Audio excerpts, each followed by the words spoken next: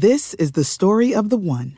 As head of maintenance at a concert hall, he knows the show must always go on. That's why he works behind the scenes, ensuring every light is working, the HVAC is humming, and his facility shines. With Grainger's supplies and solutions for every challenge he faces, plus 24/7 customer support, his venue never misses a beat. Call quickgrainger.com or just stop by. Grainger, for the ones who get it done. It's Monday, June 12th. Do you know what day it is? It's today in sports betting.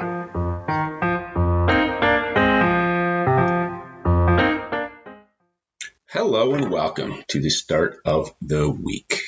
Interesting Monday slate. Big NBA championship basketball game tonight. Can the Nuggets bring home their first ever championship? Or do the Heat send it back to South Beach? I'll let you know what I'm thinking soon. But before we get into that, this is Sports Ethos presentation. And if you haven't already, go to sportsethos.com. Check out a lot of our information there. A lot of free information, a ton of podcasts, whether you're into sports wagering, which is the group that I head up, or you're into fantasy sports, or you're into DFS. Ton of information, a lot of contributors. If you're interested in joining the team, by all means, send me a DM, let me know. But a lot of interesting stuff going on here and a lot of great content being produced. I'm your host, Doug Reed, and as always, you can find me at Doug_Reed34 on the Twitter machine. Always happy for any DMs, feedback, thoughts, comments, things you like, dislike. Send them to me, and I will respond as quickly as I can, which is usually relatively quickly. Before we get to the NBA and the 8 games in the Diamond, a little walk down the history of June 12th in sports. So about 33 years ago, Rickey Henderson on this date, June 12th, stole his 900th base, becoming just the second player ever to steal that many bases. He would obviously go on to surpass Lou Brock as the all-time steals leader. But 900, put that in perspective. You know, if a guy steals 40 bases this year, let's say 45, just make the math work easy. If he steals 45 bases this year, these days, he's an elite base stealer, and he'd have to do that for 20 years. Don't think that's going to happen. If somebody steals 90, nobody steals 90, even this year with increased bases, new rules to promote scoring. Somebody one day might get up to 90, but he'd have to do that for 10 years. And that's just to get to 900. I think Rickey got over 1,000. So I'm not sure we're ever going to see another base stealer quite like Rickey Henderson. But this day, 23 years ago, he hit number 900. A year later, 1991, the Bulls beat the Lakers 108-105 in Game 5 of the NBA championship to win their first of 3 straight titles, and Michael Jordan was named the series MVP. 2002, the Lakers beat the New Jersey Nets 113-107 for their 3rd straight title, and Shaq won his 3rd straight MVP. We're back in the Shaq and Kobe days. Good times for Lakers fans. 2009, in the Stanley Cup, Pittsburgh beat Detroit 2-1 in Game 7 at Detroit, and this was the 3rd cup for Pittsburgh. What's interesting is 7 years later, in 2016, on this exact date, also June 12th, Pittsburgh beat San Jose 3-1 to win the series 4-2 and win their 4th cup. Squeezed in between there, back to 2011, Dallas Mavericks won their only NBA championship on this date. They beat the Heat 105-95 in Game 6 to win their first title. 2017, the Golden State Warriors played the Cleveland Cavaliers and won in Game 5, 129-120. I think this is the 3rd straight year that these teams played in the finals, which is quite interesting. You don't see that very often in any sport anymore. And then in 2019, Boston beat St. Louis 4-1 to win the Stanley Cup and finish what was a credible season for them. Not as credible this year, but they obviously aren't going to be winning the Stanley Cup this year, but it was a great season back in 2019. So a lot of interesting date. Huge. I think, I love that Rickey Henderson stat, but a lot of championships have been won on this date. Early June, that's what tends to happen. The NBA wrapping up, the NHL wrapping up. So will it be another championship night tonight for Denver? That is the question. And I see this game right now. We have Denver about -9. and total 209.5. You can shop around. It seems to be still bouncing, oddly enough, between -9 and -8.5. So depending on what side you're on, definitely shop around for that number. So, down on DraftKings, I see it down to 8.5, but -115. The total is 210. On FanDuel, just resetting FanDuel. On FanDuel, also 8.5, -110 though, and the total is 210. Although juiced a little to the under. So definitely shop around. Now, just to recap this series. So Denver's up 3-1. First two games were at Denver. Denver won first one 104-93, so they won by 11. They were about, I think, an 8.5 point favorite, so easily covered. Well, it wasn't actually easy, but covered that one. Now, I think they were 9-point favorites because I remember there was a shot late in the game in garbage time, and had Miami hit it, they would have come close to covering, so they would have lost by 9. So I think they're about 9-point favorites, and total was in around the 214 number. So Denver won by 11, covered, and 197 went under. Next game, Miami came in as 8.5 point underdogs again, but they won 111-108, so they won by 3, covered. 219 was the total. That actually went over. The only game in this series that total's gone over. Game 1 in Miami, Denver won 109-94. They were about 3-point favorites. They won by 15, easily covering. 203 was the total. And last game, Denver 108-95. They were about 8-point favorites. They won by 13, easily covering. 203. Also the total, also going under. So Denver has won. Every game Denver's won, they've covered. They've been a favorite in every game. The 3 games they won, they've covered. They've won by 11, by 15, by 13. So they've won and covered easily. The totals have, other than every game Denver's won, totals went 197, 203, 203. All went well under by 4 to 6 points. The first one by even more. And the game Miami won and covered, the total actually went over. So, not that I follow those kind of trends or think that there's anything to buy in that. Obviously, if Miami wins, they have to score more. If they score more, the total tends to go over. So if you think the Heat are going to win, you could probably lean to the total over. When I look at the spreads are not fairly evenly split. The total at 9, as I said, it's come down to about 8.5. I see at 9, we've got 68% of the bets on Miami, but 64% of the money. So flip that around. 34% of the bets on Denver, 36% of the money. On the total, 209.5, though it's ticking up. No, it's still, 209.5, 210. Got about 68% of the bets, 74% of the money on the over. So if anything, I would lean to the over. I know the games have all, the 3 Denver wins have gone under, but I'm actually going to be on Miami. It's sitting at 8.5. If I can get it at 9, I'm going to be on Miami. I think they keep this game close. I said earlier, I think this series goes to 6. For that to come true, Miami would have to win. Do I think Miami's going to win tonight? No. But I could see them covering 8.5, 9-point spread. Backs to the wall. Jimmy Butler. Kyle Lowry's been there before, veteran, getting more minutes. Kevin Love's been there, getting more minutes. Bam's playing well. Butler is not his elite self, but he's been good enough. And the supporting cast, the depth has certainly been there throughout the playoffs. So I think they have what it takes to keep it close. I'm not sure they win. And I don't think they're going to win, but I don't think they're going to lose by 9 or more points. Although in the 3 losses, as I said earlier, they've lost by 11, by 15, by 13. So they've certainly lost big. But I think they keep it close. I'm going to be on Miami. And if anything, I would lean towards the over. As I said earlier, if Miami, it's a 1-game sample size, but the one game that went over in a series, the total is at 219 and went over. Total here 210. If Miami wins, they're going to have to score. Obviously, they're going to have to wait to find a way to stop. Or you can't stop Jokic and Murray. They got to slow them down. But I think if they win, they're going to have to put up some more points. Then they're going to have to get well over 100. The 3 losses, they've averaged 94 points, 93, 94, and 95.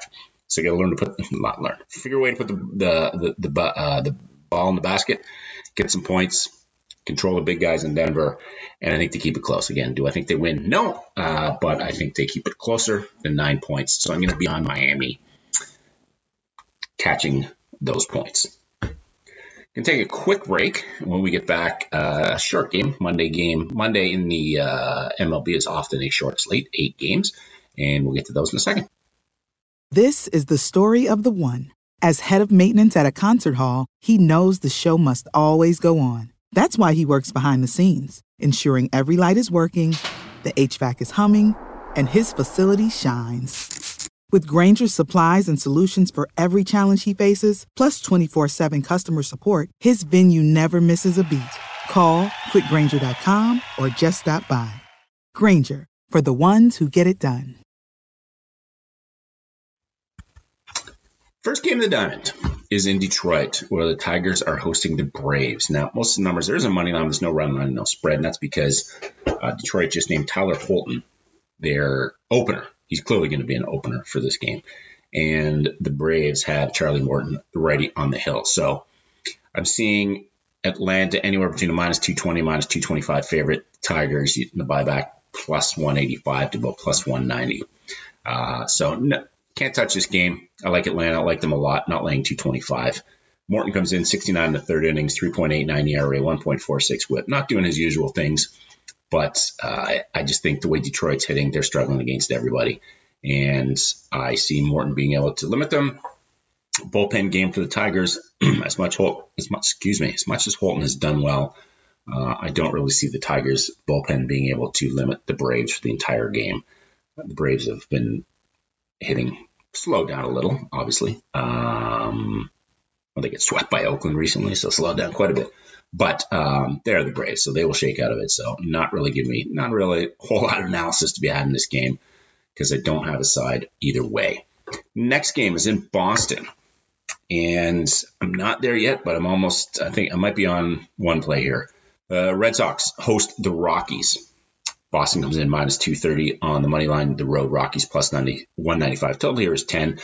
Juice to the under at minus 120 on FanDuel. It's already moved. Sorry, on DraftKings. On FanDuel, it's already moved down to 9.5. So you can get 10 on DraftKings at minus 120, which I don't want to touch. And on FanDuel, it's down to minus 9.5, but it's juicy over minus 115. So you can get the under minus 105. That's probably the play. I'm not on it yet, but that's what I'm looking at. Don't want to play the minus 120.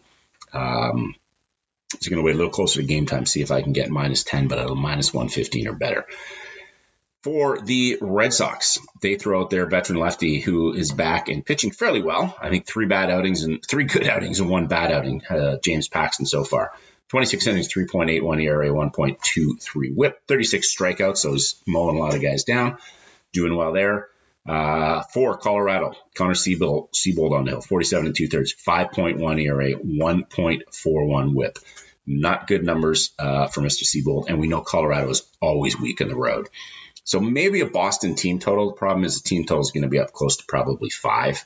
And while I think they could get to Seabold for that, that is a lot. I'm just trying to pull up his numbers. That is a fair number of runs for anybody to score in this environment, especially probably a cold Boston, a little cold in the Northeast these days. So when I look at Seabold in his last few games against the Giants, 6 innings at San Francisco, 6 innings, 2 hits, 2 earned runs, which is pretty good because the Giants have turned into all of a sudden nearly a top 10 offense in the triple slash line.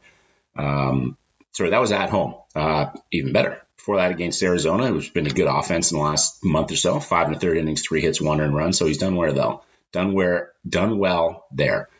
A few games before that, at home 4 2/3 against the Mets, 3 earned runs, 3 2/3 at Texas, 5 hits, 5 earned runs, 4 1/3 at home against Cincinnati, 8 hits, 4 earned runs. So his numbers are not good, but they've not been terrible considering he pitches in Colorado. So I think the Sox can get to him. I think they can get to him for a few runs. And I think Paxton on the other side can hold down Colorado. So I lean to the under. If I can get it at 10, anywhere better than minus 20, that's what I'm going to be on. So I would suggest if you're on that play, shop around. The next game, just pulling my screen up again here. In St. Louis, where the Cards host the Giants, you can get the home Cards as the underdog at plus 105. The road Giants is the favorite, minus 125. Total here is 8, juice to the over at minus 115. And when I look at the total, I was looking at this total earlier, and I see money coming in the under. 35% of the bets, 72% of the money coming in on the under 8. But when I look at DraftKings, it's juiced to minus 115 on the over. So there might be some value in taking that under. When I look at FanDuel, also minus 115 on the over. So money seems to be coming in the under. It opened at 8. It stayed at 8, but you're getting a bit better price on the under. So I'm going to look at that. And the reason is the pitching matchup. For San Francisco, they have Logan Webb, the righty on the hill, 84 in the third innings, 3.09 ERA, 1.09 WHIP. And for St. Louis, they have young lefty Matthew Liberatore, 15 innings, 6.00 ERA, and 1.6 WHIP. He has struggled and had a couple good outings. I think people thought he could be the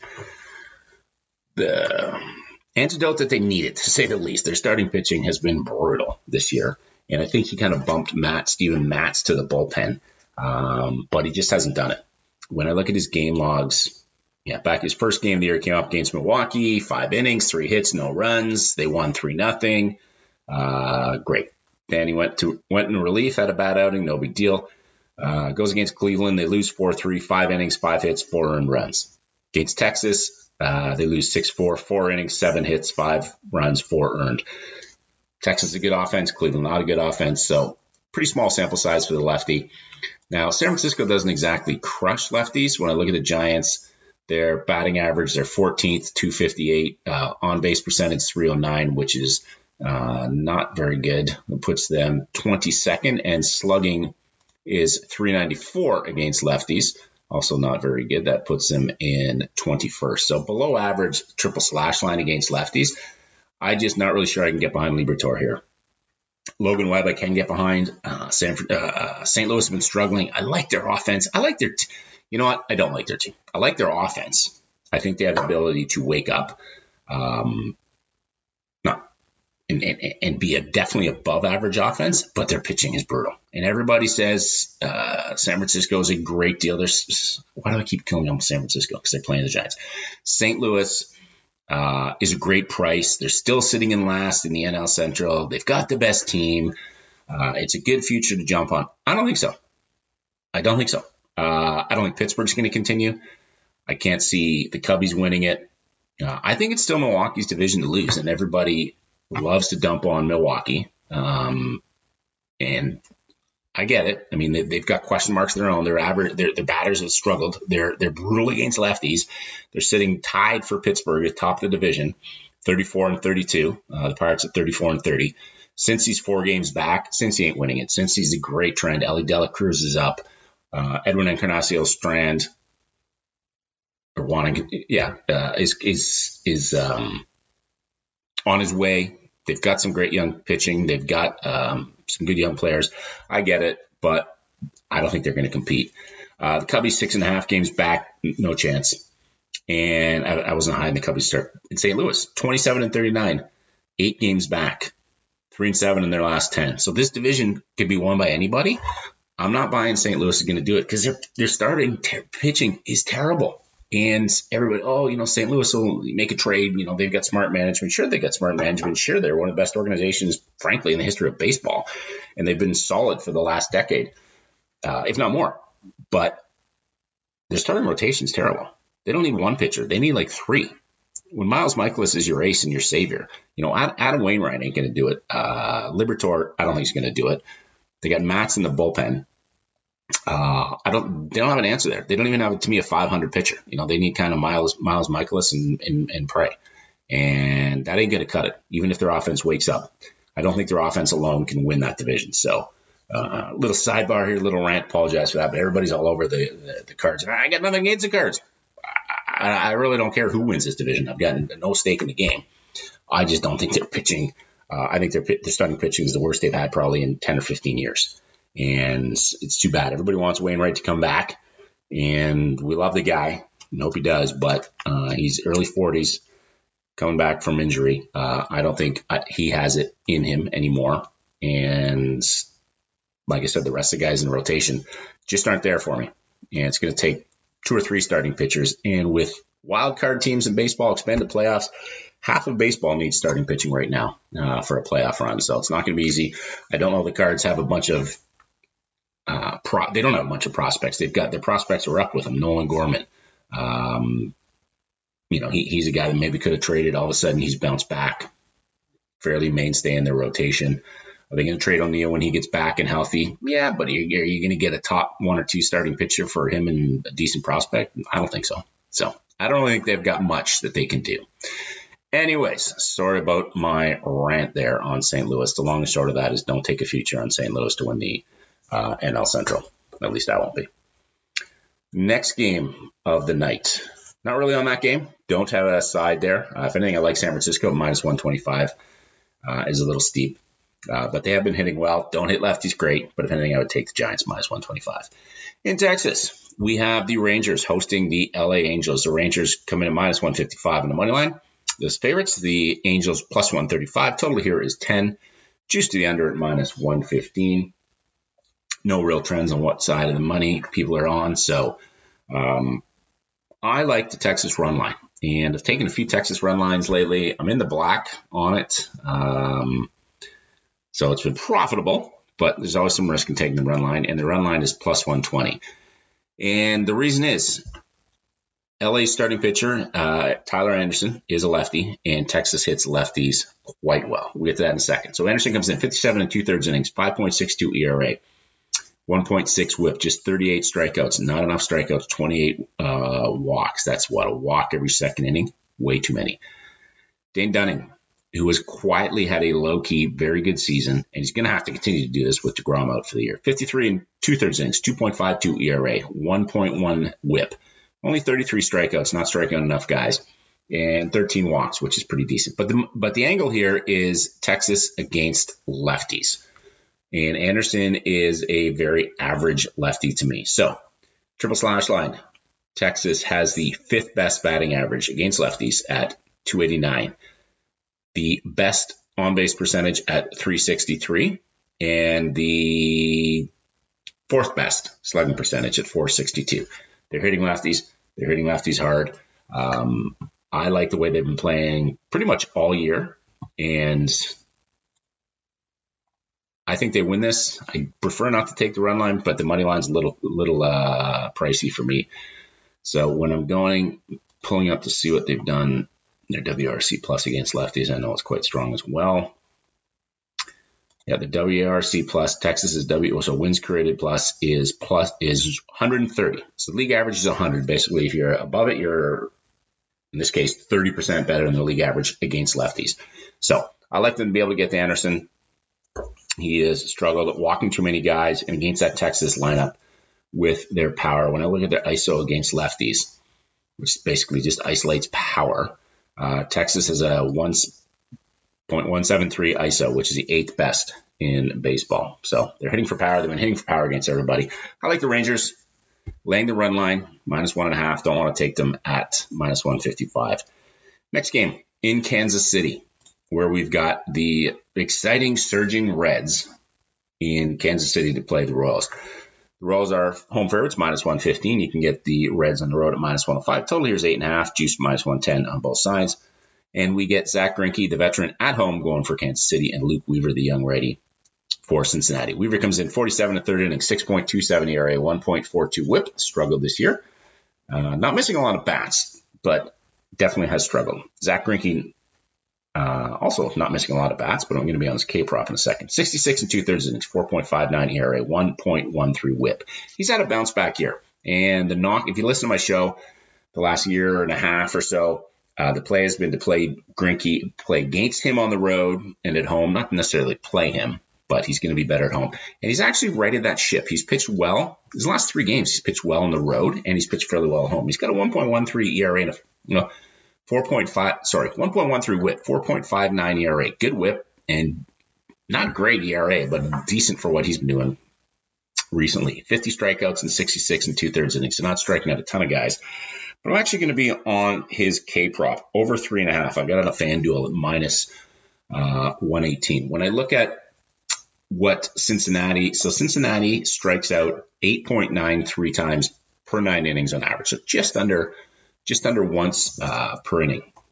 So I think Greinke, they're not letting Greinke go deep into games, but I could see him getting into 5, maybe if he's pitching efficiently, 5 or 6 innings, at least 5. So if he can get 1 per inning, well, there's 5, he kind of clears that easily. But when I'm looking at his game logs, Now, I was on an over, I think it was on Greinke, over 3.5 against Miami, and he got to 3. Then his defense let him down. He ended up giving up 5 runs in 4 1/3 innings. Prior to that, at St. Louis, 5 innings, 6 strikeouts. At home versus Detroit, 5 innings, 5 strikeouts. At the White Sox, 5 2/3, 4 strikeouts. At Milwaukee, 5 innings, 5 strikeouts. So 4 of his last 5 games, he got over that. And they're not necessarily letting him go deeper. They're letting him go around 80, 85 pitches per game. But if in that stretch, he's gone into the 5th inning. He didn't do it last game, 4 1/3, but all 6 starts in May, he got at least 5 innings. Didn't get to 6, but he got at least 5 innings. So if he can get to 5 innings, through 5 innings, and the Reds are striking out once an inning, I know the math is never perfect, but that would equal 5 strikeouts. So that would hit me this prop. And young, free-swinging Reds, they're going to be hyped. They're going to be going for it. Big Park in Kansas City may limit some runs, may give them a few more batters to strike out. I'm on Mr. G to get those 3.5 strikeouts. On to, where are we here? On to Seattle, where the M's are facing the Miami Marlins. Sorry, why is my system so wonky today? You get the home Mariners at -120. You get the road Marlins at +100. Total here is 7.5. Not juiced either way, -110. And for the Mariners, you get Bryce Miller, the young righty on the hill, and you get Jesus Luzardi, the lefty, on the bump for the M's. Now, I was really, really hoping to take the Mariners because Seattle struggles against lefties. They do not hit lefties well at all. But Bryce Miller has also struggled for Seattle, and Bryce Miller has struggled for Seattle. He goes in 38 1/3 innings, 4.46 ERA, 0.97 WHIP. Those numbers sound good, but when I dig a little deeper into Mr. Miller, he had his first couple starts were quite impressive, and then he struggled in his last 2. And I think a lot of people were saying, well, that it was to be expected because his first couple starts, he started. How many games did he start here? 6 starts. His first start is against Houston. Very good outing. 6 innings, 2 hits, no earned runs. Then he goes at Detroit. 7 innings, 3 hits, no earned runs. Not really much of a challenge. At Atlanta, 6 1/3, 4 hits, 3 earned runs. Okay, got hit by a good team. Against Oakland, 6 innings, 2 hits, no earned runs. Okay, well, that's pretty good. 3 of his first 4 outings gave up 0 or no runs, but they were against Oakland, Detroit. And against Houston, obviously, got hit a little. Then he goes into New York. At home against the Yankees, 4 2/3, 11 hits, 8 earned runs. Okay. Against Texas, at Texas, 2 1/3, 8 hits, 7 earned runs. All right, so who's Bryce Miller? Is he the Bryce Miller who shut down Oakland twice and Houston and Detroit once and Houston? Or is he the Bryce Miller who got knocked around by the Yankees in Texas? Hard to say. The problem is he's facing Miami. So I don't really have a whole lot of confidence that Miami's going to come in and light up Mr. Miller or anybody else. The way they've been struggling this year. When I pull up their numbers against righties, they are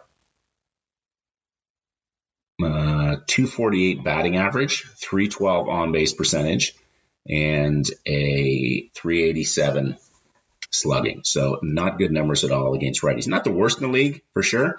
More mid-pack. That batting average at 248 is 13th. The on-base percentage at 312. Against righties puts them tied with Seattle actually at 21st.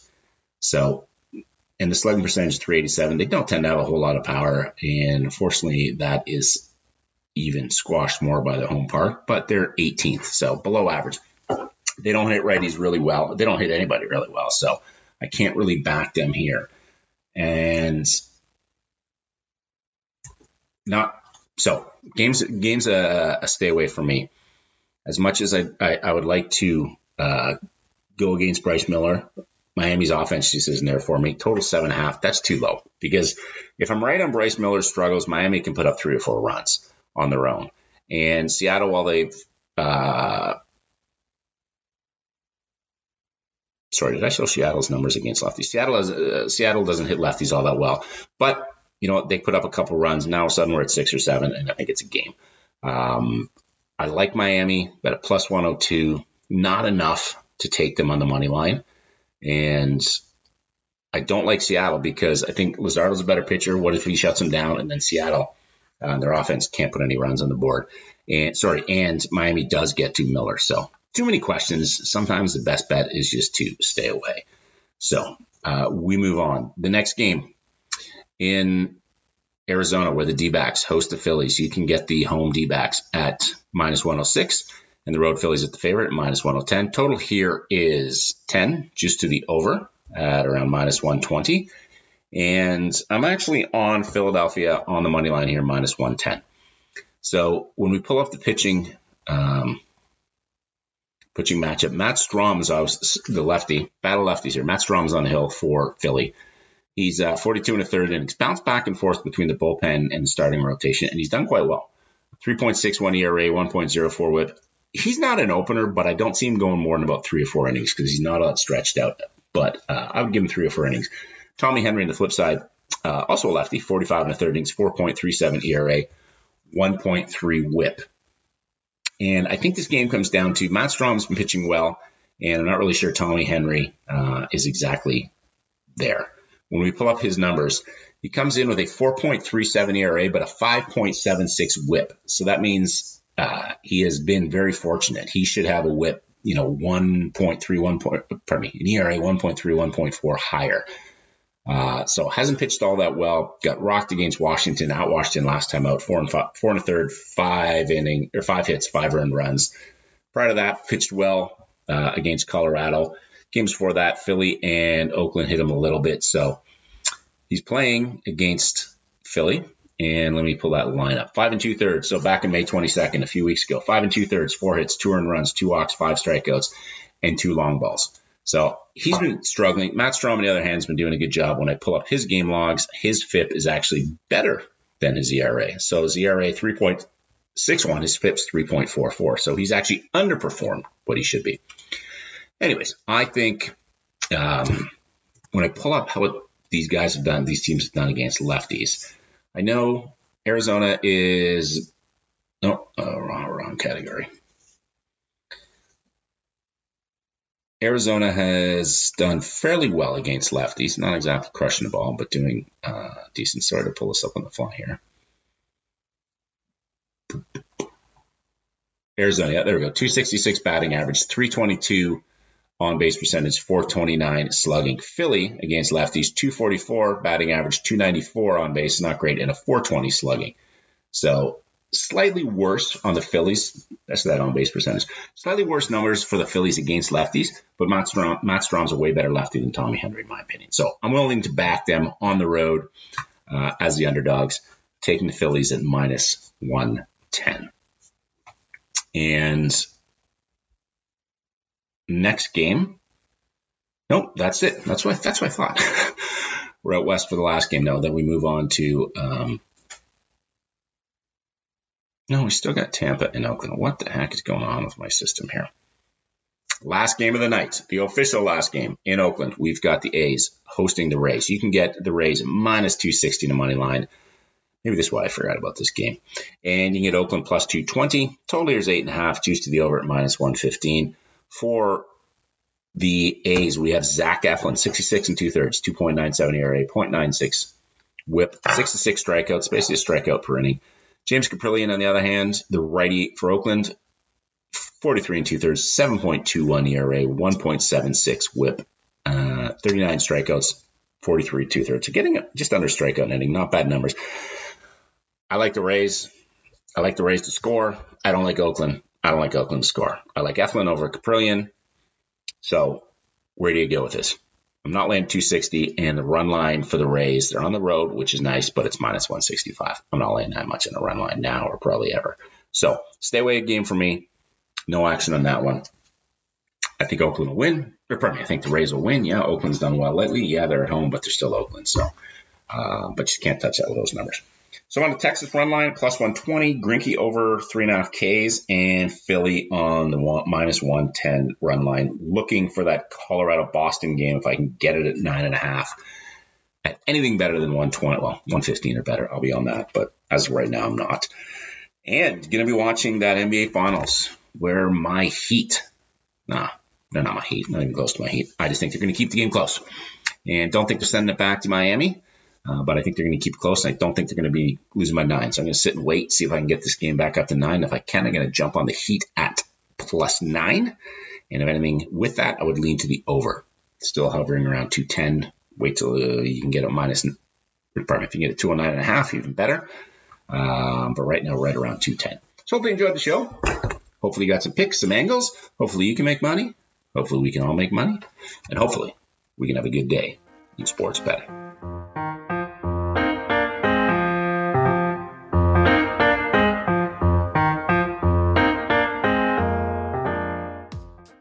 This is the story of the one. As head of maintenance at a concert hall, he knows the show must always go on. That's why he works behind the scenes, ensuring every light is working, the HVAC is humming, and his facility shines. With Grainger's supplies and solutions for every challenge he faces, plus 24/7 customer support, his venue never misses a beat. Call quickgrainger.com or just stop by. Grainger, for the ones who get it done.